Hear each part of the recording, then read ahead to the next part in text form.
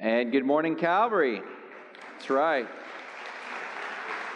We have been very excited about all that happened with VBS. People ask me how many kids come. I don't know. You try to count a bunch of moving people like that. I think we had around 350. That's our best guess at the time, but we don't ever know exactly because the same amount of kids don't come every single day. Does that make sense? So it's a little bit hard, but around 350. We're excited about that. I'm excited about this coming Saturday, is this coming Saturday's movie at the park. And we still need some people to help with some things. It's going to be something that we do to help reach our community. And so if you'd like to come to that, it's at Cumberland Park. We'd like you to park at our church parking lot. We know we need some pop-up tents and stuff like that. And if you could see Trevor after the service, if you're willing to help out, we need some more help getting ready for that. And we do all of these things, the VBS, we do party at the park, movie at the park, or whatever other events we do because we want people to experience who Jesus is. I hope, by the way, happy Father's Day to the fathers in the room. Our hope is that whether you're a father or a mother or a single person or whatever your situation in life, you worship God. So we're doing a series called Upgrade. And Upgrade is the idea of the temptation in life is to always look for the next upgrade so that we can find peace, so that we can find hope, that we can finally get to the place where we can go, Don't we all like to go, Let's all try that. Ready? 1, 2, 3. Don't you feel better? Thank you. Thank you. You can leave now. I'm just kidding.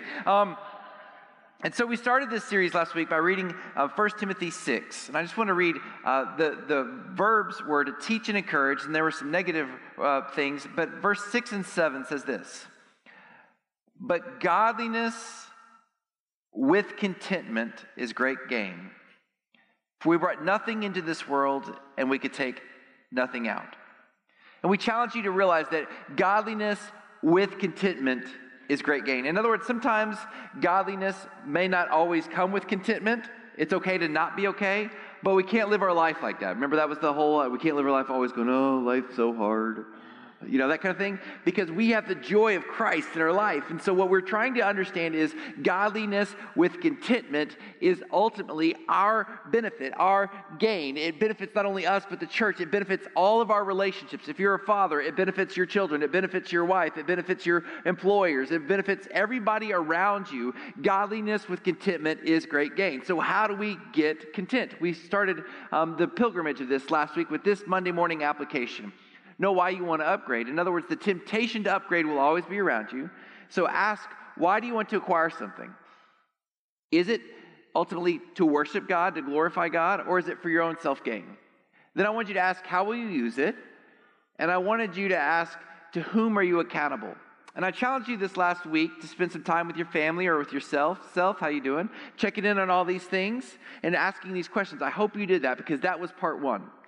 And today is part 2 of the same kind of series where we're really trying to understand how we come to a place in our life where we know what the priorities of our life should be so that we might have contentment. So whenever I say the word priority, this is the typical priority message. It looks something like this. I've actually preached this one before. This is nothing wrong with this. This is absolutely true. Your priority should be in the following order: God first, family second, work third, and everything else fourth. Your priorities in your life should be God first, ahead of your spouse, ahead of your kids, ahead of everybody else. God first. And then family second. Then work third. And then everything else. If you have those as your priorities, you're going to be ahead of most people. And you'll help begin to have contentment there. But the problem is, this doesn't completely address how we make these our priorities. Because there's a lot of distractions in this world. Have you ever noticed that? There are a lot of distractions in this world. There are. Game on. Okay. And so, with the distractions in this world, we need to know how to set our priorities. I want to go back and read verses 6 through 7 that we just read. And I want to lead into verse 8, which will tell us how to come to a place where we know what our priority should be. It says this: But godliness with contentment is great gain, for we brought nothing into the world, and we could take nothing out of it. Now, you ready? Verse 8, brace yourself. For if we have food and clothing, we will be content with these. I'm going to add one because we live in Indiana. It's really cold. If we have food and clothing and shelter, we will be content with these. Really? Is this all we really need to be happy? If you've ever been to a third world country on a mission trip or on business or vacation, one thing you'll notice about the third world countries is, I always hear this, everybody seems so happy. Why are they so happy? And why are Americans always so unhappy? Have you ever, maybe you've never heard that reality, but if you go to a third world country, you'll notice that's an observation I make. People tend to be happy when they don't have distractions, when they don't have these things. And I think part of it is we add to our life things that we think we have. So here's the point where I'm going to pause, and I'm going to ask you to put your seatbelt on. We're going to be a little bumpy ride for a moment, okay? And I want you to ask yourself, do we really need these things? I'm going to start with the obvious. Cable or satellite TV. I got news for you. You don't actually need that. Is it okay to have? Sure, but you don't actually need it, okay? Kids, you don't actually need it. Some of you kids are like, no, I don't like how the sermon's going. Quick, mom and dad, run! You know, that kind of thing. Okay, here's one even more. Cell phone. You actually don't need a cell phone. I remember growing up, and before I left the house, my dad said, put a quarter in your pocket. Some of you are like, what does that mean? Some of you remember, I'm not going to ask you to raise your hand, when your dad told you to put a dime in your pocket. And the kids are like, what are you talking about? Well, if you ever get the chance to go to Epcot, you can go over to Epcot in the English area. There's this exhibit. It looks like a phone booth, okay? And a phone booth was a place that were all found all around the county and all around the towns and phone booths were all around grocery stores. And when you got stuck, you had to have a quarter, and you would go and put the quarter in this pay phone, and then it allowed you to make one phone call to say, Mom, Dad, I'm stuck, please come. Or you had to be very creative with your collect calls, but that's another story. The cell phone is not actually a necessity, but we can feel like it is. Expensive clothes is not actually a necessity. Clothes are a necessity. By the way, I'm glad you're all wearing them. Thank you. Okay, so we understand those things, right? I'm going to go a little deeper now. A car is not actually a necessity. Say, yes, it is. I got to get from point A to point B. Well, there's this thing called bus stops. And some of you are like, I don't live anywhere near a bus station. There are things called trains and horses. I'm just kidding. There's things called bicycles and walking and Uber. You don't actually have to have a car, but we can convince ourselves we do. And what happens when we have a car is then we have to pay insurance, gas, and car payments, and or find a way to pay for the car and the repairs. You don't have to have sports. You don't even have to have hobbies. You don't even have to have fashion. Now, I'm going to say something here, and I'm going to hide behind my iPad when I say this because I don't want anyone to throw anything at me, okay? You don't actually even have to have makeup. You don't have to have promotions. You don't have to have a college education. Yes, you do. How am I going to get a job? Well, think about it. Why do you want the job? You want the job, the good job, so you can make more money, so that you can upgrade your life with more toys, because we think this is what life is about. You don't have to have popularity. You don't have to have friends. You need a couple friends, but not a lot. And I think what happens is we buy into this lie that if we fill our life with the most stuff, if we can fill our life in the pursuit of these things, and then what ends up happening is things go bad. This last week, our oven went out. And we're like, oh no, the oven went out, the oven went out, the oven went out. What do we do? What do we do? What do we do? And we panicked for a little bit. We being Daniel Berry, not my wife. She was cool. Like, how are we going to eat? So this week we had to suffer using only the outdoor grill, crock pot, toaster oven. The stove still worked, so the stove still worked. And the microwave and panini press. And we also discovered that you can actually eat sandwiches not heated up. Who knew that? And if your mind is blown by that, guess what? You can actually, I saw this, it's a YouTube, it's a thing. It's something like New Yorkers doing, or California, because they're the only ones crazy enough to do this. You can actually take your meal and put it in mason jars and put it in a dishwasher, and the heat of the dishwasher will cook your food. That's the craziest thing I've ever heard of. I'm not suggesting it, but it's a thing. So we were all worried because our oven you don't have to have an oven. And what ends up happening is we end up chasing these things. We end up chasing these things because we feel like we have to have them in order to be content. Now, are these things bad? There's not a thing on that list that's bad. College education, I hope my kids get one. But if they don't, I hope they find what God asks them to do. I love watching Purdue sports. Boiler up, hammer down. If you're an IU fan, I'm sorry. No, really, I'm sorry. Send your angry emails to T. Oaks. But you don't have to have these things. And so maybe what we need is a perspective, because I think sometimes these things, the pursuit of these things, the pursuit of trying, because when the oven breaks down, what we have to do is we have to go, oh no, how are we going to pay for that? And so then we go, I don't really want to pay for that, because if I have to pay for the oven, then I may not be able to go take the kids to the swim pool later.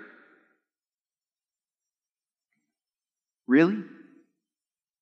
And sometimes we need to check ourselves and check our motives before we wreck ourselves. I love that saying.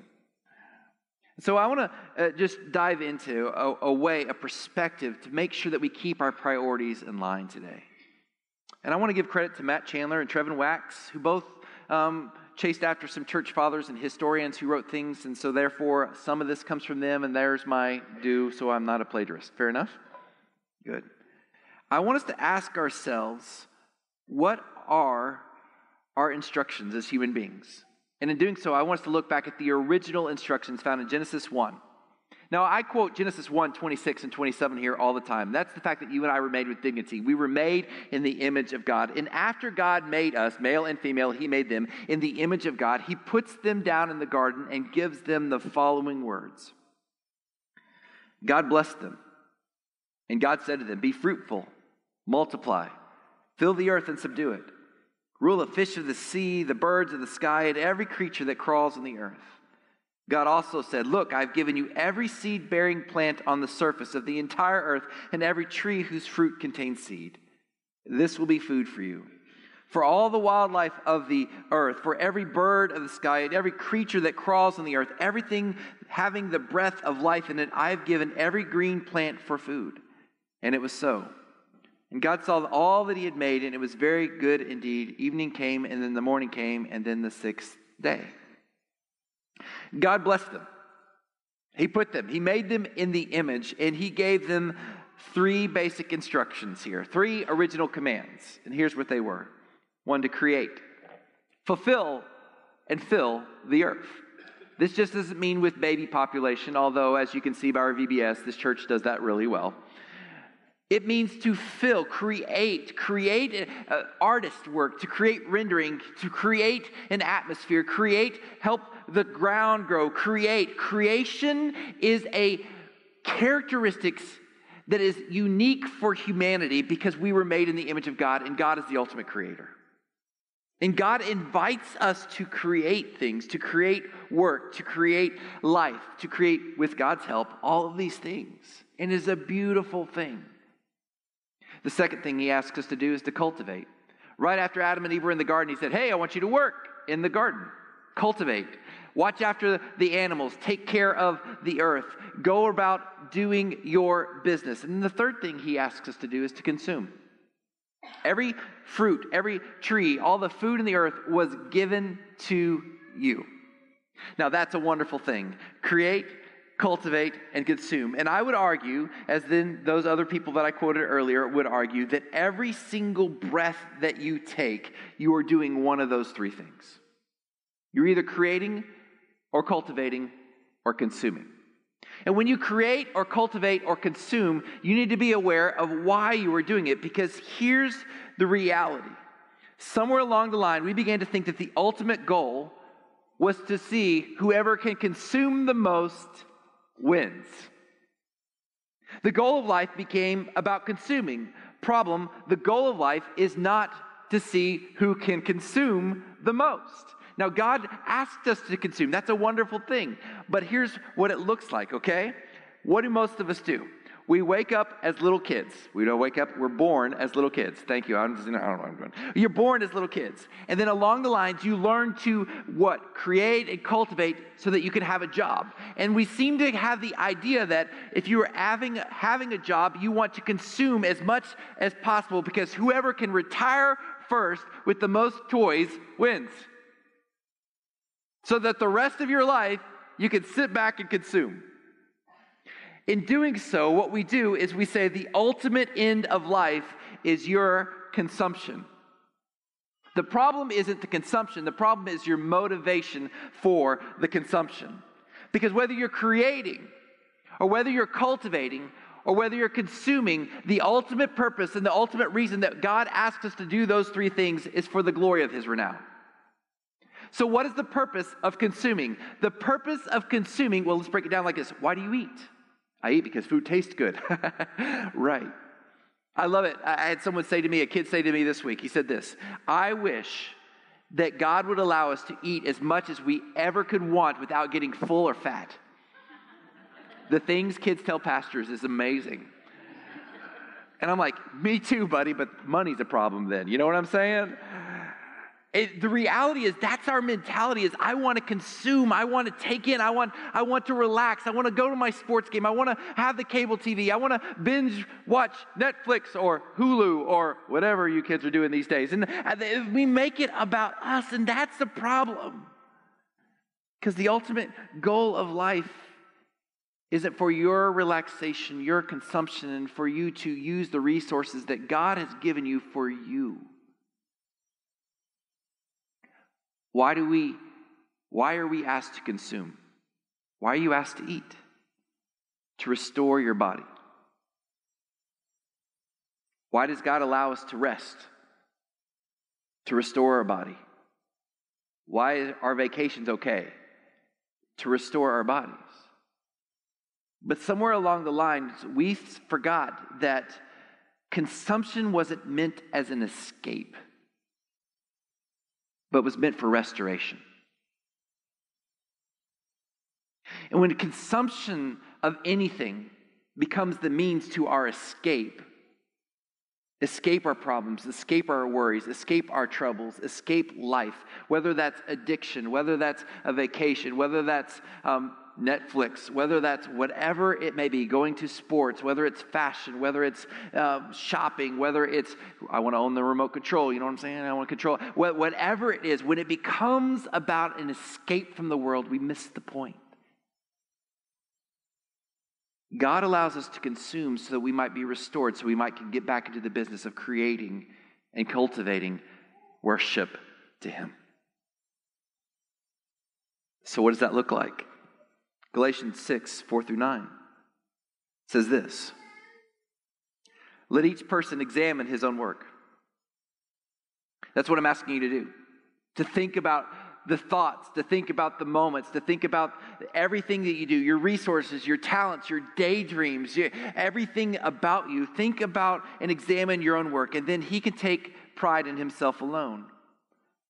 Not comparing himself with someone else.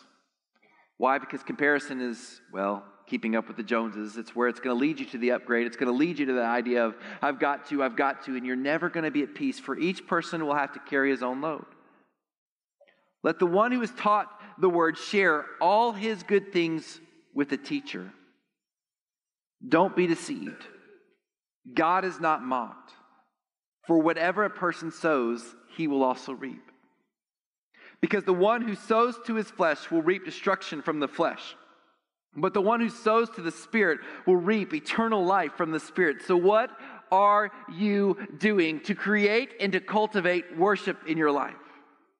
Where are you sowing the threads in your life of actually trying to grow in the power of the presence of God? Or are all your efforts sowing? And by the way, I was a little kid once, and I want to just make sure that we understand this. Unless you grew up in a farming family, kids, sowing here is not a needle and thread. Sowing is putting stuff in the ground, okay? Why? Because we watch it grow up. When we plant things in the ground like a flower, they grow up. We plant corn, it grows up into the big corn stalks. You see how you drive around and see all those big corn, the big green things real tall? I didn't know what they were. They're corn stalks, okay? They have corn in them. But we sow Someone has to put the seed in the ground so that they can grow up. Where are you sowing? Because here it says, if you sow into your flesh, your desires, your inclinations, your relaxation, your things, then what is going to happen is you will reap that, the destruction of your own flesh. So let's unpack this. I come home from work. I've been sowing all day. I've been cultivating all day. I've been reaping all day. I've been going to work all day long and trying to invest in the lives of the other. It is time for Daniel Berry to consume. So I pull into my house, and guess what I want to do? I have my mind turned off. I'm ready to relax. I've done my duty. I've done my job. And as I pull into my garage, I'm ready to consume, except there was a problem. There's 3 other people that live in the house that don't need a daddy to check out, but need someone to create and to cultivate Jesus in their life. And so what can end up happening is I can look for an escape elsewhere, and I can look for all these things. And so ask yourself this: when you're consuming something, why are you consuming it? Because you're consuming it for your own self, to escape the world. It's going to lead to your own destruction. But if you consume something, go to a ball game to escape. Wrong reason. If you go to a ball game to restore so that you can come back ready to create and cultivate worship, go for it. There's a distinct difference. Check your motives, your thoughts, your aspirations, your dreams, your reality. Check every single thing, because every single breath you take, I believe you're either creating or cultivating or consuming. And all 3 are necessary in balance with each other. In balance in the home you live in, whether it's with roommates or by yourself or with a family of 42. By the way, if you have a family of 42 living in your house, let me know. We'll have a benevolence offering to help you. Says the new dad. The reality is, what we have to do is understand that many of us have spent our life buying into the lie that consuming the wares of this world is when you win. It is not. In fact, it will lead to your destruction. It will lead you to constantly trying to upgrade. It will lead you to constantly trying to find the next thing to find you peace. You'll never have enough money in your bank account. You'll never have enough friends. You'll never have enough perfect relationship. Your kid will never get enough good grades. You'll never have a high enough degree. You'll never get enough promotions. You'll never be able to truly relax. And when you finally get to the place where you relax, you know what happens to a lot of times people who've lived their life that way? The moment they retire, they pass away. And people go, that's so sad. Well, the reason is because they spent their whole life trying to upgrade, and when they finally get to where they can relax, they don't know what to do with themselves because they never learned it's not about me. So here's what I would challenge you to do this week very clearly. Spend some time checking your motives and your priorities in the 3 areas we talked about. And if you're doing 90% of your time is consuming, it's probably about you. If you're doing 90% of your time at your house consuming, it's about you. Now, I got some good news for you. We're all bad at this. Can I just be honest? How do I know we're all bad at this? We're in America. And I like America. America is not my God, but I have no problem with America. Whatever. I'm actually from Texas. I like that country too. But through this all, what you have to understand is this is a temptation. So just like I want you to understand we will not get where we need to be, the good news is if we all sit here and goes, guess what? I'm going to do this. I'm going to buy in. All my priorities are going to be straight. I'm going to go out and I'm never going to think about myself again. I'm going to be the perfect husband. I'm going to be the perfect spouse. I'm going to be the perfect girlfriend or boyfriend. I'm going to be, the best friend in the world, the best employee in the world. And my life is going to be spent about cultivating and creating the image of God into the lives of others. And I'm only going to consume for the purpose of restoration. And I will never, I'm ending my Netflix account today. Wait, there's that really good show I have to watch 2 more episodes of, right? And then by 3 o'clock this afternoon, you're going to do what Matt Chandler calls the New Year's Day flop. which is New Year's Day, where you go, 2018 is the year I'm going to get in shape. How's that going for you? Somebody said pretty good. Well, good, I'm glad. Most of us are not succeeding. And so what I would encourage you to do is to take it one day at a time. So here's our Monday morning application. Be intentional with your time.